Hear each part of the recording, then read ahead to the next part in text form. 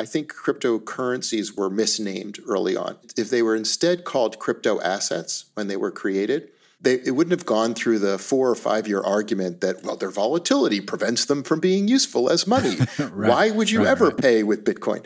And it was a sideshow. That turned out to be a complete sideshow. What was novel here was that they're software-defined assets that have both utility and value.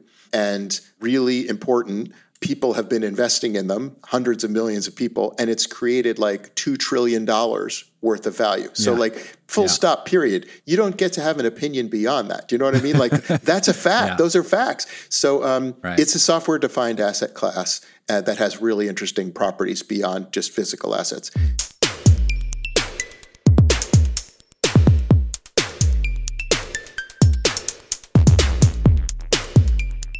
All right. Hey, everybody. Welcome to the Stack Overflow podcast. I'm Ben Popper, Director of Content here at Stack Overflow.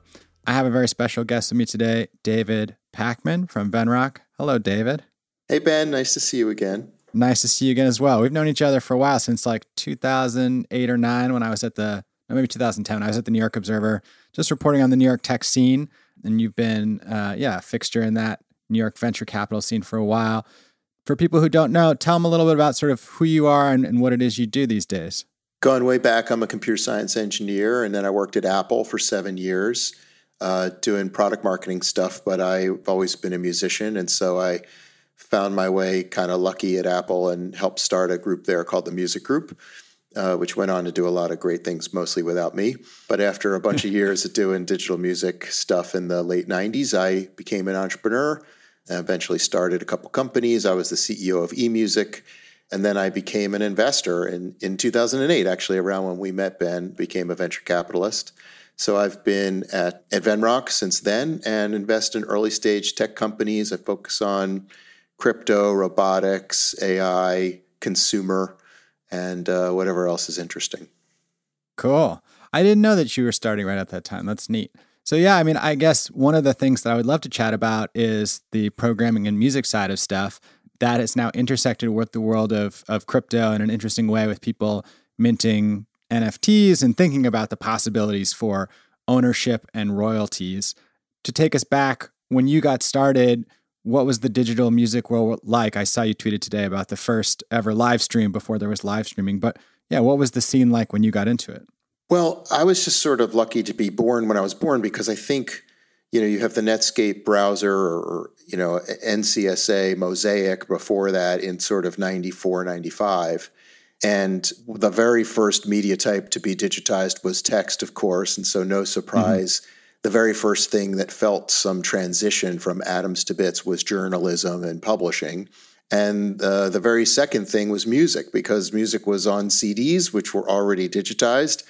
And it was just sort of patently obvious, I think, to most of us sitting around at that time that, there's no reason to make CDs and sell them in stores. So music distribution will change.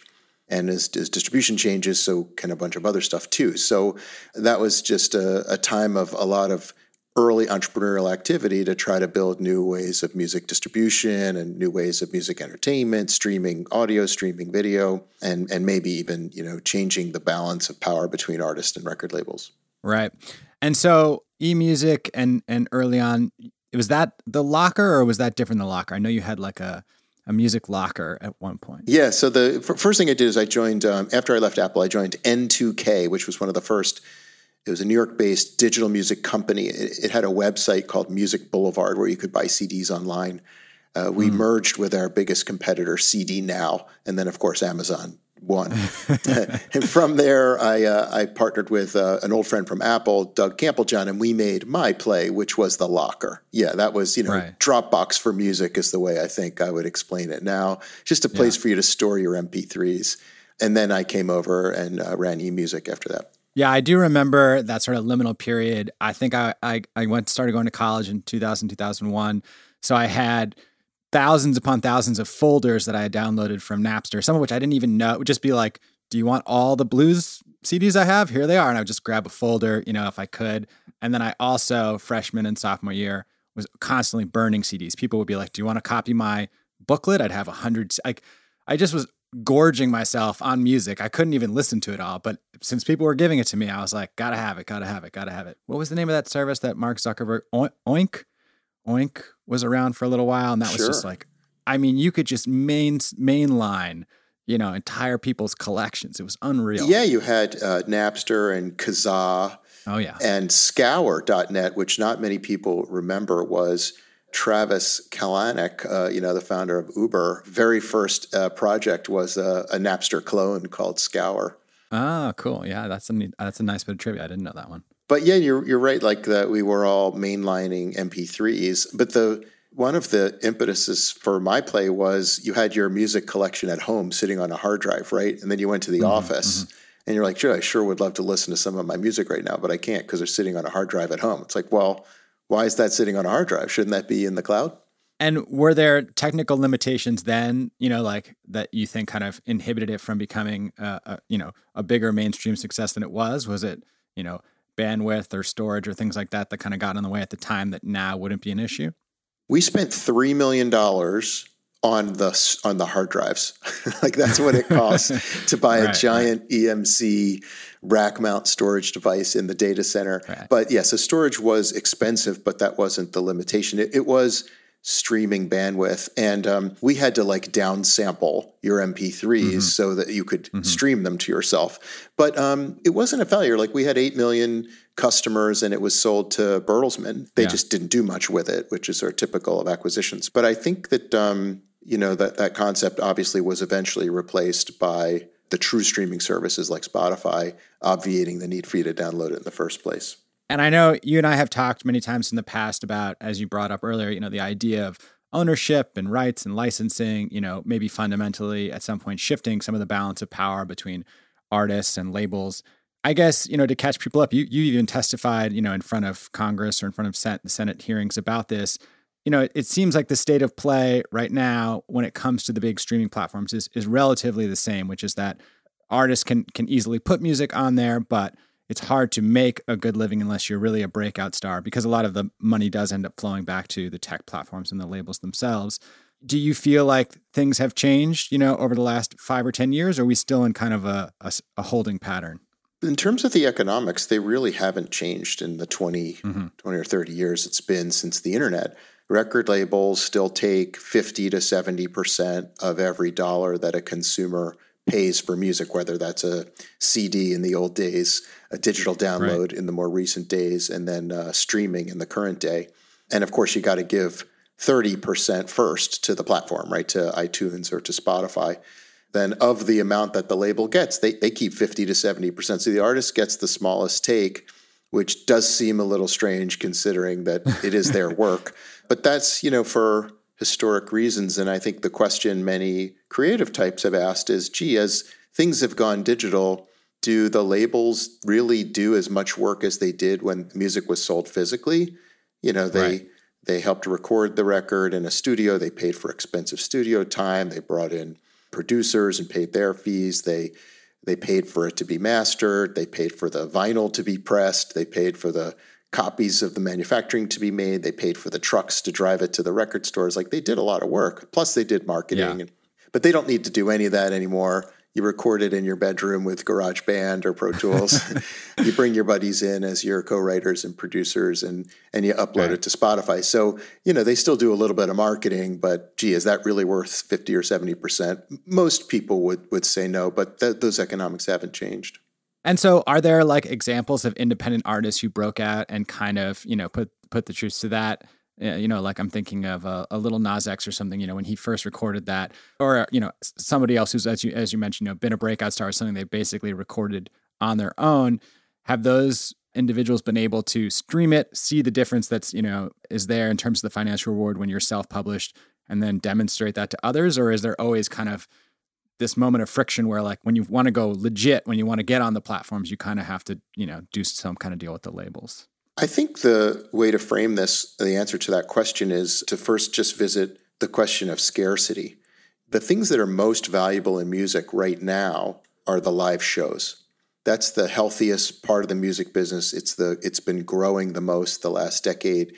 Yeah. It's much larger now than it's ever been. And it's, ticket prices have gone up considerably. The amount of money, disposable income spent on recorded music, whether it's streaming subscription, has stayed the same or gone down on an annual basis, and the amount that people spend on live music has increased. So why is that? It's because the live experience is special. It's scarce, right? Only a certain number of people can attend. Artists tours only a certain amount of time. You got to go to the location to see it. So scarcity tends to increase value. It can increase in value over time, whereas the internet created a world of abundance where either through downloads or streaming, the music is available to anyone everywhere. And that's wonderful for access, but it probably decreases the value. And that's why actually, if you look at like the ARPU of Spotify, the average revenue per user, it decreases. Not because people churn out, just because they've had to lower their prices to get more and more people to sign up. It used to be $10 a month for everyone. Now it's $15 for a family of 5, actually, right? Oh, and you're a student? Right. It's not $10 a month, it's $4.99. So, and that's good. I actually applaud them because they want to get more people paying for music, but still the price goes down. So scarce items can be very valuable. And why is that important? Well, artists all make more money from their live shows than from their recorded music sales. And so I think the question many artists are asking themselves is, can I make my music scarce too? Rather than uploading it to Spotify and getting, 1/1,000,000th of a cent per stream, can I sell something else that's scarce beyond my live show? Right. So obviously Wu-Tang had their one-of-a-kind record, which went on its own journey, but now people are experimenting with, the idea of NFTs and one-of-a-kinds. For people who don't know, and I know you're pretty familiar with this world, what's the concept there? You're tokenizing a record or a song, making it unique, and therefore it's collectible in a sense. So everybody's going to hear the music, but only the true super fans are going to get the Kings of Leon NFT. Yeah, and maybe just to make it a little bit more concrete, we can start not with audio NFTs, but we'll start with like a visual NFT. Think of it as like a digital work of art, right? And people understand the notion of art collecting. That's a very scarce item that's sold, right? And sometimes it's displayed and sometimes it's not, but people buy it to collect it and maybe it goes up in value. You couldn't really collect digital imagery because it's too easy to copy. There's no proof of ownership. So NFTs were invented to actually add proof of ownership and a sort of a seal of authenticity around a piece of digital intellectual property, whether it's text or visual or audio. And because of blockchains, which are public, we can all buy digital items that prove that we own it, and the provenance is provable, and the scarcity is provable. That is, like the artist only made 100 of these or one of these. And that the reason we say it's provable is because the proof is public. It's in the blockchain. Anyone can see. No one company owns that proof. So that's what's new here. And what that means is that every piece of intellectual property can now have property rights. It can have ownership, and that can make them both valuable and scarce. So now we're presented with the question, okay, I'm a musical artist. What should I do in this world? And there's just a belief that with scarce digital items, that artists of any type can create limited edition works and sell them often at high prices to their most devoted fans, right? The true fans. Right. And when you start to do the math, you don't need millions and millions of people to love you the way Beyonce has achieved, global celebrity. You only need like hundreds or thousands who are willing to pay like hundreds or thousands of dollars to support you, and you can make a living. Yeah, I mean, I'm a former journalist, and the world of Substack over the last year has certainly turned people's heads in the sense of 10,000 superfans are going to net you a salary that, previously was unimaginable for journalists, and that you have a more intimate relationship with them. And I guess there's a sense of scarcity there, like they subscribe and, therefore they can read the newsletter. But obviously it wouldn't be that difficult, to copy it or whatever. They're paying because they feel a connection and they want to support you. So it's been interesting to see that happen, right? Even with things that, I think it would be relatively trivial to steal them or copy them if you wanted to, but that's not the point of, why you're paying that extra, why you're paying that premium. Yeah, you bring up a good point. We're mixing multiple concepts here, and that's okay because that's what's happening in the world. But there is like, hey, I produce content. Can I sell it directly to my audience versus having to go through a big brand like the New York Times or The Verge or something like that? Can I be an individual creator, sort of the DTC movement for creators? And now what we're trying to add on top of that, sort of the superset of Substack, is can we also make some of the items that are sold scarce? And I agree with you in the Substack example, they're not scarce. That's not what's happening here. There is a patronage model going on where I just want the convenience of the email coming to my inbox every day. But we're also trying to, we're also say we're experimenting with the idea of collectible or rare items that whether it's a journalist or a musical artist or visual artist could create that I collect and may even go up in value. And so overall, I guess, do you think that this will continue to move in a good direction? I mean, one of the things that sort of concerns me is that, this is all based on an idea of scarcity. And there's a lot of people in the world of NFTs and cryptocurrencies, who are interested in it because it seems like a great speculative investment. I heard somebody the other day talking about a slightly different version of the NFT, which is that for a long time now, people have understood objects in video games can be valuable. There's some scarcity to some special armor in World of Warcraft. And so it's intuitive even to younger people. If I get this, I can lend it out or I can make money selling it. But in that world, it also has utility, right? Like it's not necessarily just about the scarcity or about the patronage. Do you feel like maybe the world of cryptocurrency and NFT has gotten a little bit ahead of itself? Or I don't know, that there's a bit of a speculative mania surrounding some of what's happening? The answer is yes to everything. But first, let's just put a few things in perspective. I think we are at the experimentation phase of this market, right? People are trying all sorts of stuff. What has gotten everyone's attention is some things are working really well. So I'm personally a fan of the NFTs that have some utility value beyond its collectible value. That is, it's not just for speculators. So I'll give you an example. We're investors in this company called Dapper Labs. They created the NFT standard, and they also created this very successful NFT collecting experience called NBA Top Shot. So they partnered with the NBA, and they have the things that you're collecting are not player basketball cards. You're collecting great moments by those players, a three-pointer, a dunk, a block, a foul, whatever. And you collect these, they have a scarcity to them. Each moment only has a certain number of those available, and they're sold for certain prices, and then they can be resold in a marketplace. So certainly you can speculate, and a bunch of people are. But there's also 50 games coming out in which you will use these NFTs. You could think of a basketball head-to-head game where we play each other and maybe a turn-by-turn game where I play a move and you play a move. But you need to have the NFT in order to play it. So now there's this reason for you to be collecting these NFTs because you want to win the games. And maybe there's rewards for winning the games, like more tokens for you to go buy more NFTs or even monetary rewards. So I'm a fan of these NFTs that serve a utility purpose beyond just a collecting purpose. You pointed out virtual items in games, which is really what we're just talking about here. But just to be a little bit more specific, sure, people buy weapons or cloaks or capes to be used in games, which inure you with special powers that makes you more likely to achieve or get to the next level.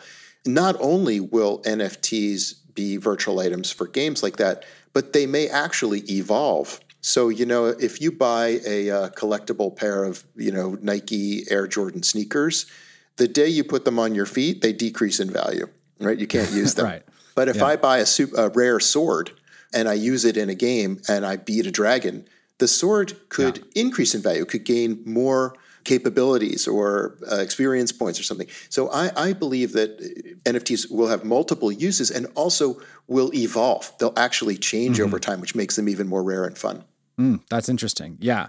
I'm sure pretty soon we're going to see people mincing an NFT to go with the pair of sneakers, and then you could wear them but hold on to the NFT. Yeah, that's really cool. That's cool. And just to put some numbers around this, so the NBA Top Shot has sold $518 million worth of Top Shots so far. Now that's Dapper Labs and the NBA minting NFTs, and then people reselling them to each other in a peer-to-peer marketplace.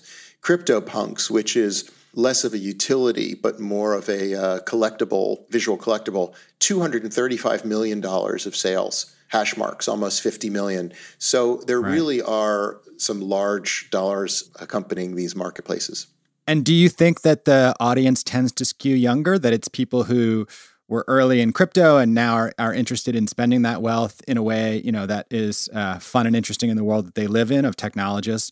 Do you think that, it's people, again, who are younger, who just have been living in the digital world and are used to the idea that their digital items and identity, reflects them as genuinely as their real life, and they're just as used to spending, time talking to friends there or impressing people or hanging out there as they are in the real world? Do you think, maybe from a Dapper Labs perspective, like what the demographic is like of these users and consumers? Yeah, I think the answer is that it's both. And so first, there is a tendency of people to dismiss phenomena happening around crypto as, well, these are just the crypto people. First of all, that's a plus, not a negative, because the number of crypto people is growing exponentially. Right. Coinbase went public and now they have 56 million accounts. Right. There are something like 100 million on Binance. So, there are hundreds of millions of people in the world who own crypto, and they are leading edge, right? So they are early adopters of crypto-related things. So first of all, I think it's a good thing, not a bad thing to have crypto people adopting it. But I wanted to give you the other stats. But on NBA Top Shot, Dapper's goal was to find non-crypto people, to introduce NFTs to non-crypto people, and 70% of their sales are to people who never had crypto before. And I guess, do you know how those numbers from like a Coinbase and a Binance compare to the number of people who have a Charles Schwab account or an E-Trade, or now I guess it would be a Robinhood? I mean, like that the numbers you were stating seem pretty wild to me. I know that, like 80% of stocks are held by 10% of people. So I assume that there's not actually that many people out there doing retail investing, maybe aside from their 401k or something like that. Yeah, I think those numbers are changing because of the Robinhood and Square and Cash App and all the easier ways of investing. So I don't know the number of total brokerage accounts. That's an interesting question. But just to get back to your earlier point about are these younger or older people? Yes, the crypto adoption skews heavily millennial and Gen Z, which makes a lot of sense. They put their faith in Bitcoin much quicker than putting their faith in a bank. And also, Bitcoin in the last 10 years is the world's best performing asset. It's the best investment you could make. In fact, I saw a great comparison yesterday. Coinbase, which went public, is at $80-some billion value, is one of the best venture or seed investments ever. The seed investors made 6,000 times their money.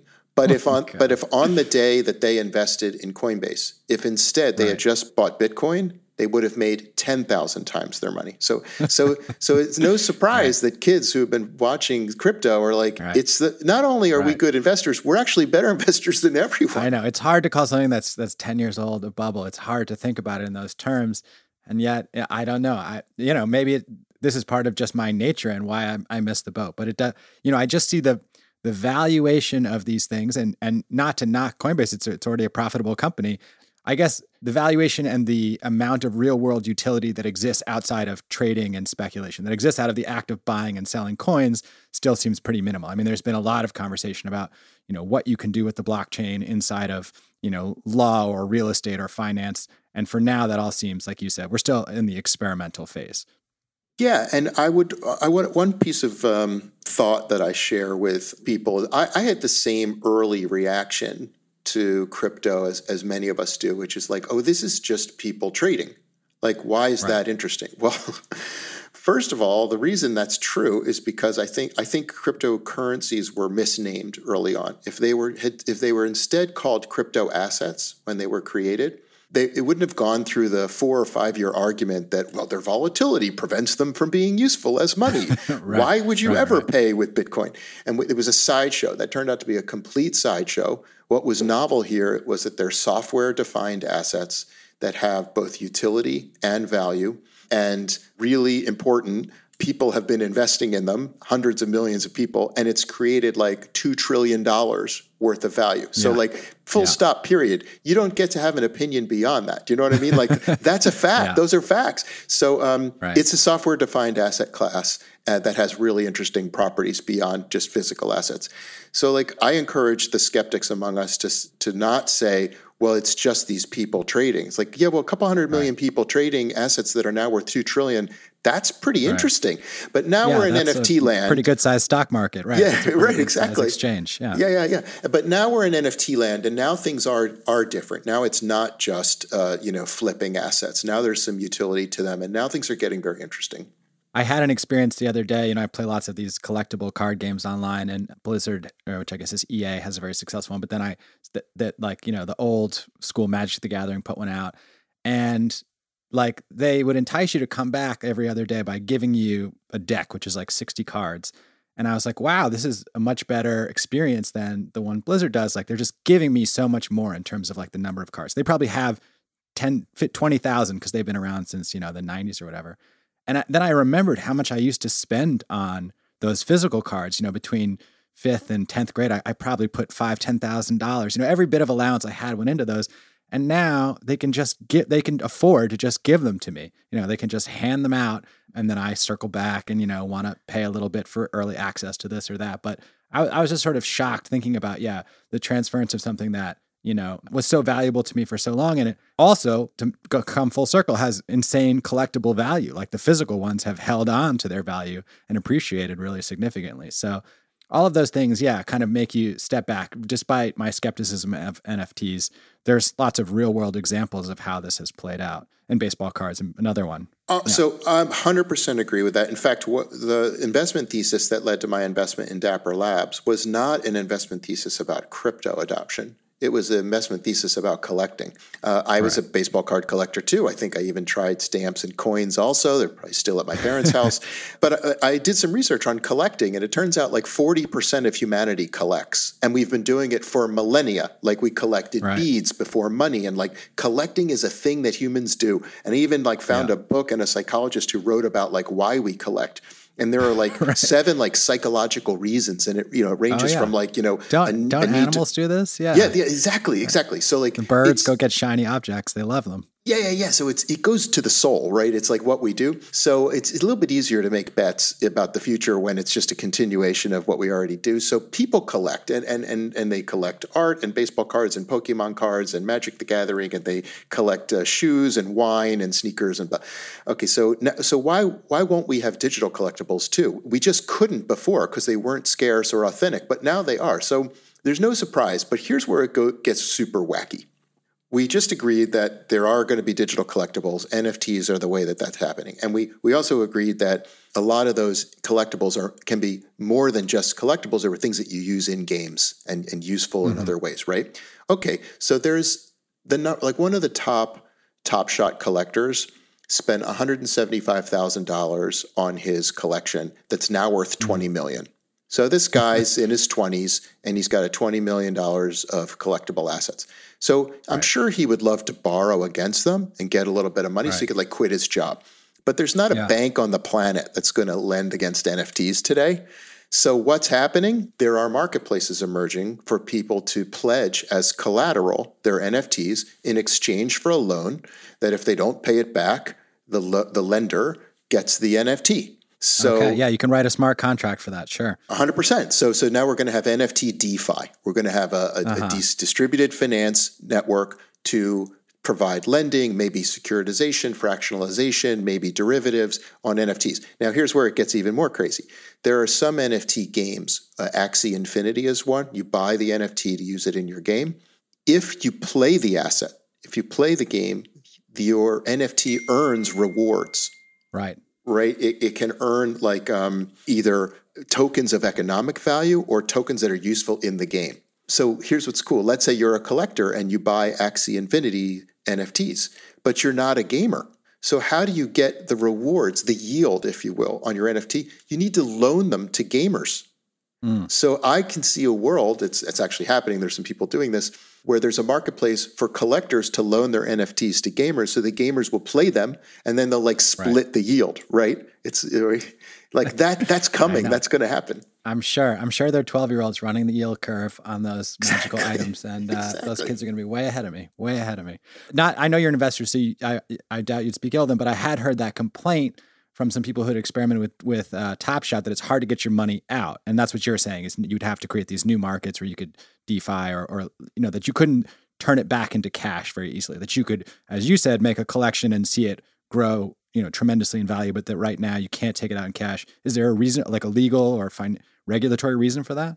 You can take it out. It just takes time. They sort of make you go slow, and that's all for regulatory and fraud reasons. If it were easy to load up your account, buy a bunch of stuff, sell it, and pull it out, that you start running the risk. Is this wash trading? Is there money laundering going on? So, Gotcha. But you will get it all out. There's no, as long as everything you're doing is legal and you're not trying to launder money, you'll get your money out.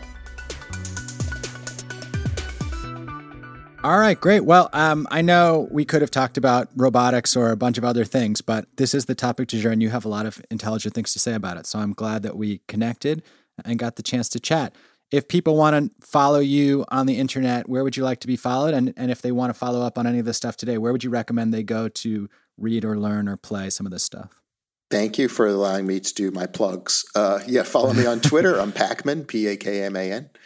And, go to pacman.com to read my blog posts about the stuff. And please reach out, if you're doing cool stuff in crypto or NFTs or software or consumer, reach out to me on Twitter. I will definitely connect.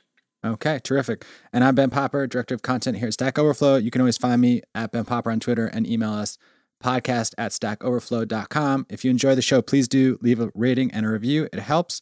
David, I'm going to shout out a Lifeboat badge winner. I don't know. I know you are a coder more than I am. Do you find yourself on Stack Overflow on occasion? I would not be here today if it weren't for Stack Overflow. That's kind of you to say. A Lifeboat badge winner took a question with a score of -3 and got it up to a score of 20 or more. So thank you awarded yesterday to Keith Thompson. Golang differentiate, the N and the line break. All right. Well, we'll put it in the show notes. If this is a problem you've had, I think we have an answer for you.